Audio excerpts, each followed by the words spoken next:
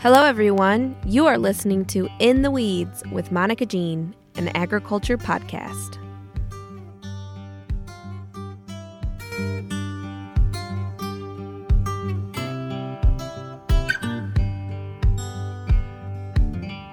Hello, everyone. Welcome back to In the Weeds with Monica Jean.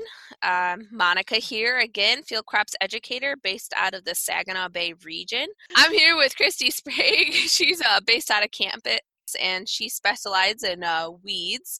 And so we're going to talk today about cover crops and some herbicide recommendations, and then at the end a little bit about carryover herbicide recommendations as well, or maybe actually avoidance would be for that carryover issue. So if you want to go ahead and introduce yourself, Christy. Thanks, Monica. Again, this is Christy Sprague. I'm the weed scientist here at Michigan State University, mostly focusing on weed control and some of our agronomic crops. Myself and Dr. Aaron Burns share that responsibility, and really happy to be here today to kind of talk about some of the stuff we've been doing, particularly in regards to cover crops. All right. Well, thanks for joining us. I just also want to mention this is being recorded over a platform called Zoom. I apologize if it sounds a little different, but we're not allowed to do live recordings right now due to a virus. So just please bear with us if the audio does sound a little goofy. Let's get started with talking about cereal rye. I think that's a common one we use, planting in the fall, overwintering. What are your recommendations for termination? So yeah, cereal rye is probably, I would say, one of our most common ones, and we've actually been doing quite a bit of work with cereal rye to see if we can help suppress some of those weeds like mare's tail, and we'll talk about that maybe a little bit later. But as far as recommendations, a lot of times we want to make sure that we get good control of cereal rye, and when we start thinking about what crops we're going to plant, that can also help determine when we want to make those applications. In general, a lot of times we want to make sure that we are able to terminate that cereal rye. Usually I'd like to say 10 to 14 days, couple weeks before planting corn. And a lot of that really has to do with potential for insect issues like seed corn maggot. As those cover crops like cereal rye start to decay, that's really when a lot of those insects can come in and be problems. It's tasty. Yeah, really. Yeah. I mean, they're looking for something to eat, and that stuff's decaying. It's great. The other issue is, you can see some allelopathic effects. It's probably not as much of an issue as what we see with some of the insect issues that can happen with termination.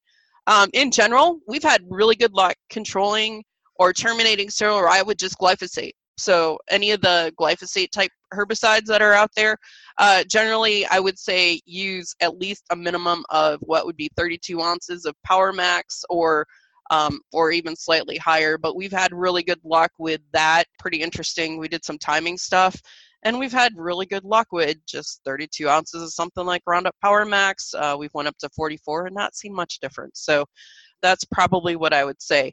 In regards to soybeans, we've done some stuff where we've terminated just before planting, at planting, and then we can talk about some of the planting green stuff that we've done. But in general, we've had really good luck. There are some of those concerns with some of the insects, but probably not as big of an issue as what we might see in corn.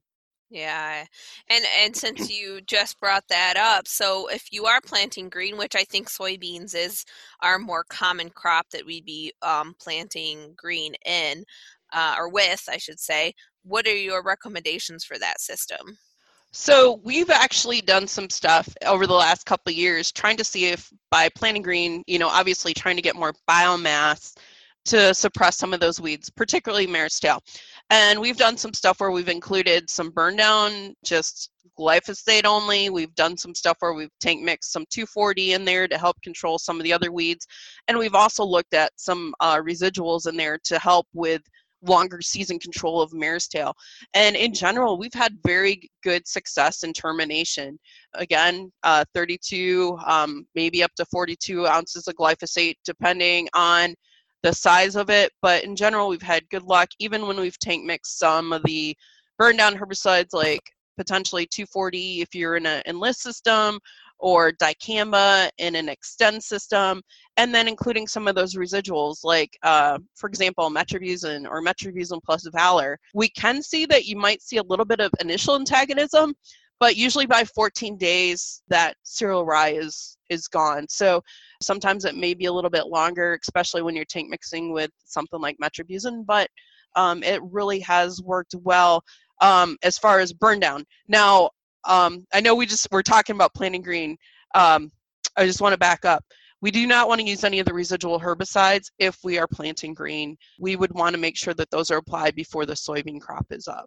So for planting green, generally we could say, okay, you could use glyphosate to burn down that cereal rye. If you're looking to help get some control of something like mare's tail, if you're in an Enlist system, you can use the Enlist 1 or Enlist Duo, which is the choline salt of 2,4-D that could be tank mixed and applied after the soybeans are planted and starting to come up. And then if you are in an Extend system, you could tank mix that with dicamba, the registered dicamba products like XtendiMax, Fexapan, or Ingenia. So that would give us a way to help burn down those herbicides, as maybe, and especially with the dicamba, maybe getting you a little bit of residual control.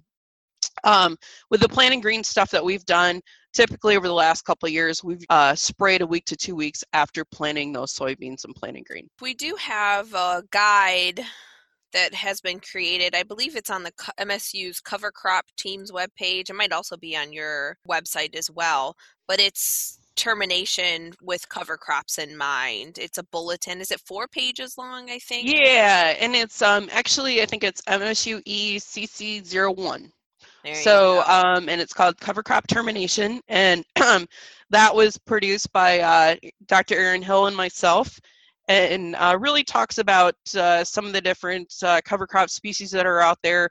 And there's a nice chart in the back that really lists out some of the different termination herbicides that you can use and what effectiveness you might find. So there are a few of these different cover crops out there that might be a little bit harder to control. You might want to think about having some different tank mixtures or pre-mixtures used. In particular, if we've got things like clover out there, maybe glyphosate by itself isn't the best. Maybe we want to try to get some 2,4-D or dicamba in there. And depending on what your platform is, especially on soybeans, you may have to wait a while before you plant. So for example, if you're just using Roundup Ready soybeans, if you want to use 2,4-D in your burn down, depending on the amount that you use and what type of formulation, you might have to wait anywhere from 30 to possibly 7 days before planting. And again, a lot of that depends on there, but those recommendations are in there, as well as some of the other herbicides that you might be able to use. So it kind of outlines, what are options and what might you expect from effectiveness, because some of these cover crops are maybe a little bit harder to control.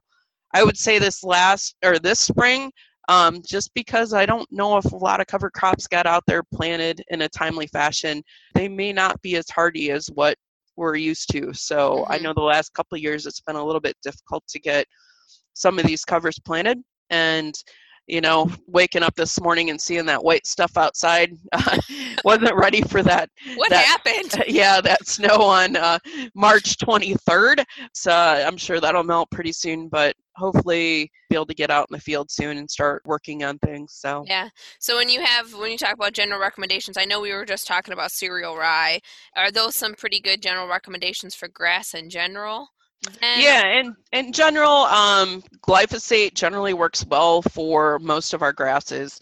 One of the kind of sometimes more harder ones to control would be annual ryegrass. Yeah. And, that's one of those ones where everybody kind of goes, do I want to even plant this? But in general, really what has to happen is that annual ryegrass has to be really actively growing. Let's make sure that we have temperatures above 50 degrees for at least 3 days in a row to make sure that it's growing. And a lot of people think, hey, I have to mow my lawn a couple times before I'm able to control this. So glyphosate has worked pretty well. It doesn't hurt to increase that glyphosate rate a little bit. There's actually been some work out of Purdue that had done some stuff where they were looking at annual ryegrass termination and thinking about mare's tail being out there at the time, and knowing that we have a lot of, pretty much mare's tail is going to be glyphosate resistant. So really thinking about, again, putting something like Sharpen in there. And they've had good luck with Sharpen, methylated seed oil, glyphosate, making sure that glyphosate rate is high. And the other thing I want to mention is when we're talking about glyphosate, we really recommend including ammonium sulfate. The only exception to that would be is the tank mixes with some of the dicamba formulations. That's probably the one caveat that I would say is make sure that you're following labels as far as, there are certain things like if you're using XtendiMax or Fexapan or Ingenia, you do not want to include ammonium sulfate, but everything else I would say it's fine. Okay. Do you have any general recommendations like that for brassicas and legumes then, or? I think with brassicas and legumes, a lot of times we need to be thinking about including probably a growth regulator in there, whether it's dicamba or 2,4-D, to help with the glyphosate for control, because sometimes, particularly with some of the clover species, we don't necessarily get as good a control with just plain glyphosate. So we have a lot of those recommendations in that guide. So I think it's a good idea to either go to the Cover Crop Council website and print those off, or you can go to our msuweeds.com and get those recommendations. But it's a pretty good table, and you can pretty much see most of the cover crop species that we're using in Michigan. So up to now, we've pretty much talked about single species and how to deal with them, but I do know we have farms that do grow mixtures, and some of them do grow winter kill mixes. So obviously, unless we have a weird winter, we don't worry about any type of herbicide control with those. But if they're growing like a hardy mixture, like an annual ryegrass, dwarf Essex rape, crimson clover, is there other things they should be considering? So I think the key thing is like, for example, a lot of these are going to have annual ryegrass in there. Really talking about timing that correctly, making sure that that annual ryegrass is actively growing. The other thing we need to think about is some of these other ones it may take a little while, but we want to make sure that we control them before they produce seed. I'm not too worried about it this spring, but if for some reason we get delayed, we want to make sure that those are taken care of before that. The other thing we would really want to think about is with a lot of these mixtures, again, probably just not glyphosate is going to be the only thing you want to use. I would include thinking about putting a growth regulator herbicide in there, whether it's 2,4-D or dicamba. And then again, making sure that you know what your planting restrictions are based on the amount of those products that you use, or what soybean trait that you're using, or potentially corn. So those are a few things that I would consider. Okay.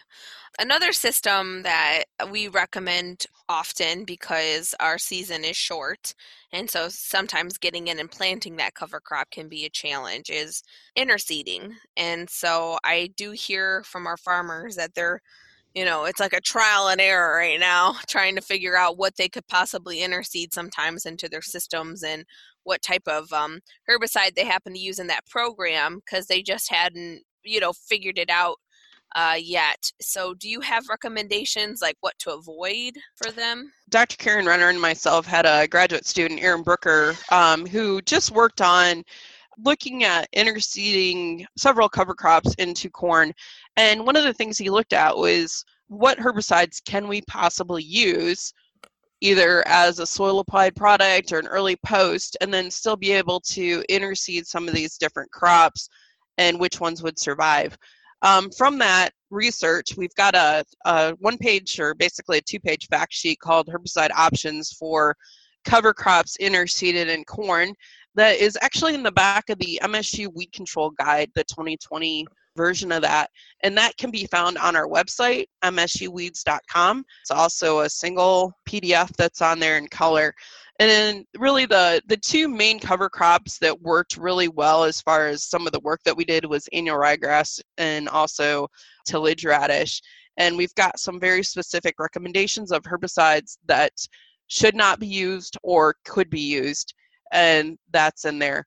We also tried to do some stuff with clovers and really didn't get very good clover establishment, so don't feel very strongly with those recommendations, but it really kind of outlines some of the different herbicides that we can use. Just a couple highlights, when we think about seeding something that has annual ryegrass in there, a lot of what we consider our soil applied grass herbicides or small broadleaf herbicides, like things like Dual, Harness, Outlook, Zidua, if we did we applied those and then we interseeded either at V3 or V6 corn, we just did not get good annual ryegrass establishment. So from that standpoint, those options are kind of out as far as potential herbicides that could be used. So fact sheet does list a lot of the herbicides that we can use and when you could potentially do some interseeding. So, and that's one of the tougher strategies because we're looking at trying to make sure we have good weed control, but we want to make sure we have good cover crop establishment too. So those are just kind of a couple things we need to think about. Is there any herbicides like with really long residuals that could affect seeding at the end of a season of a crop, or is that typically not an issue? Many times we're okay if we put something on, let's say early in the season, and let's say we're doing flyover of cereal rye. Mm-hmm. Many times we're all right with many of the herbicides that we're using, but let's say you're putting on a later application of something like harness, you might see a decrease later in the season of that cereal rye that was interseeded. So those are just a couple things to keep in mind. And not only looking at these recommendations based on cover crops, but in the back of the weed control guide, we do have the rotation restrictions table. And that's really a good place to look at and see what herbicides have some longer residual activity that might affect cover crops that are seeded later in the season. We've done some work where we've done some pre-herbicides and soybeans and seeded cereal rye, radish, also some clover, and have really had some good results. And many times those herbicides pretty much gone by the time we're doing some of those seedings after harvest. So those are a couple things just to think about. But again, look at the labels, look at crop rotation restrictions, and then there are a few different sources out there that have some good information on cover crop tolerance to certain herbicides. Okay. The last thing I kind of wanted to talk about is cover crops as weed control. So have you guys done any work assessing, how a cover crop could assist in the suppression of some of these problem weeds that we have? I would say probably one of the benefits that we have from a weed control standpoint is really looking at suppression of a lot of our winter annual weeds. And then in particular, over the last couple of years, we've had some funding from the Michigan Soybean Promotion Committee as well as Project Green, looking at using cereal rye as a method to help manage glyphosate-resistant Mare's tail or horseweed. And we've had some pretty good results as far as helping suppress it. It is not going to be the only thing. We still will need herbicides that have some effectiveness. We do see some benefits to having that cereal rye cover crop out there. And where we're seeing some greater benefits is when we're doing some planting green. And a lot of that really has to do with the increased biomass. If we were able to get some of the cereal rye planted earlier and getting some good biomass established earlier in the season, probably even like terminating it prior to planting would work well, but a lot of it's making sure that we get good biomass. And we've done some comparisons of cereal rye and winter wheat in that capacity at a couple different seeding rates. In general, they both work pretty well, but I would probably give a slight advantage to the cereal rye. And then we've looked at using either 60 or 120 pounds planted. And if we're planting green, it really doesn't matter from a seeding rate standpoint. Oh, okay. Well, is there anything else, Christy, then, that folks should consider in their herbicide programs and using cover crops? I think the biggest thing is, when you're using cover crops, make sure you get them terminated. A lot of times, if you don't get them terminated, sometimes they can be very difficult to manage once the crop is planted. That's really important. And then usually, again, we're still messing with planting green, and there's a lot of people that have had quite a bit of experience with it. But in general, the cereal rye has worked fairly well, and it's just making sure that we can get it terminated. So. Yeah. Well, thank you for joining us today on the podcast. I really appreciate it. Thanks, Monica. This podcast has been brought to you by the MSU Extension Field Crops team. For more podcasts or information, please visit us at canr.msu.edu/field_crops. Thanks for listening.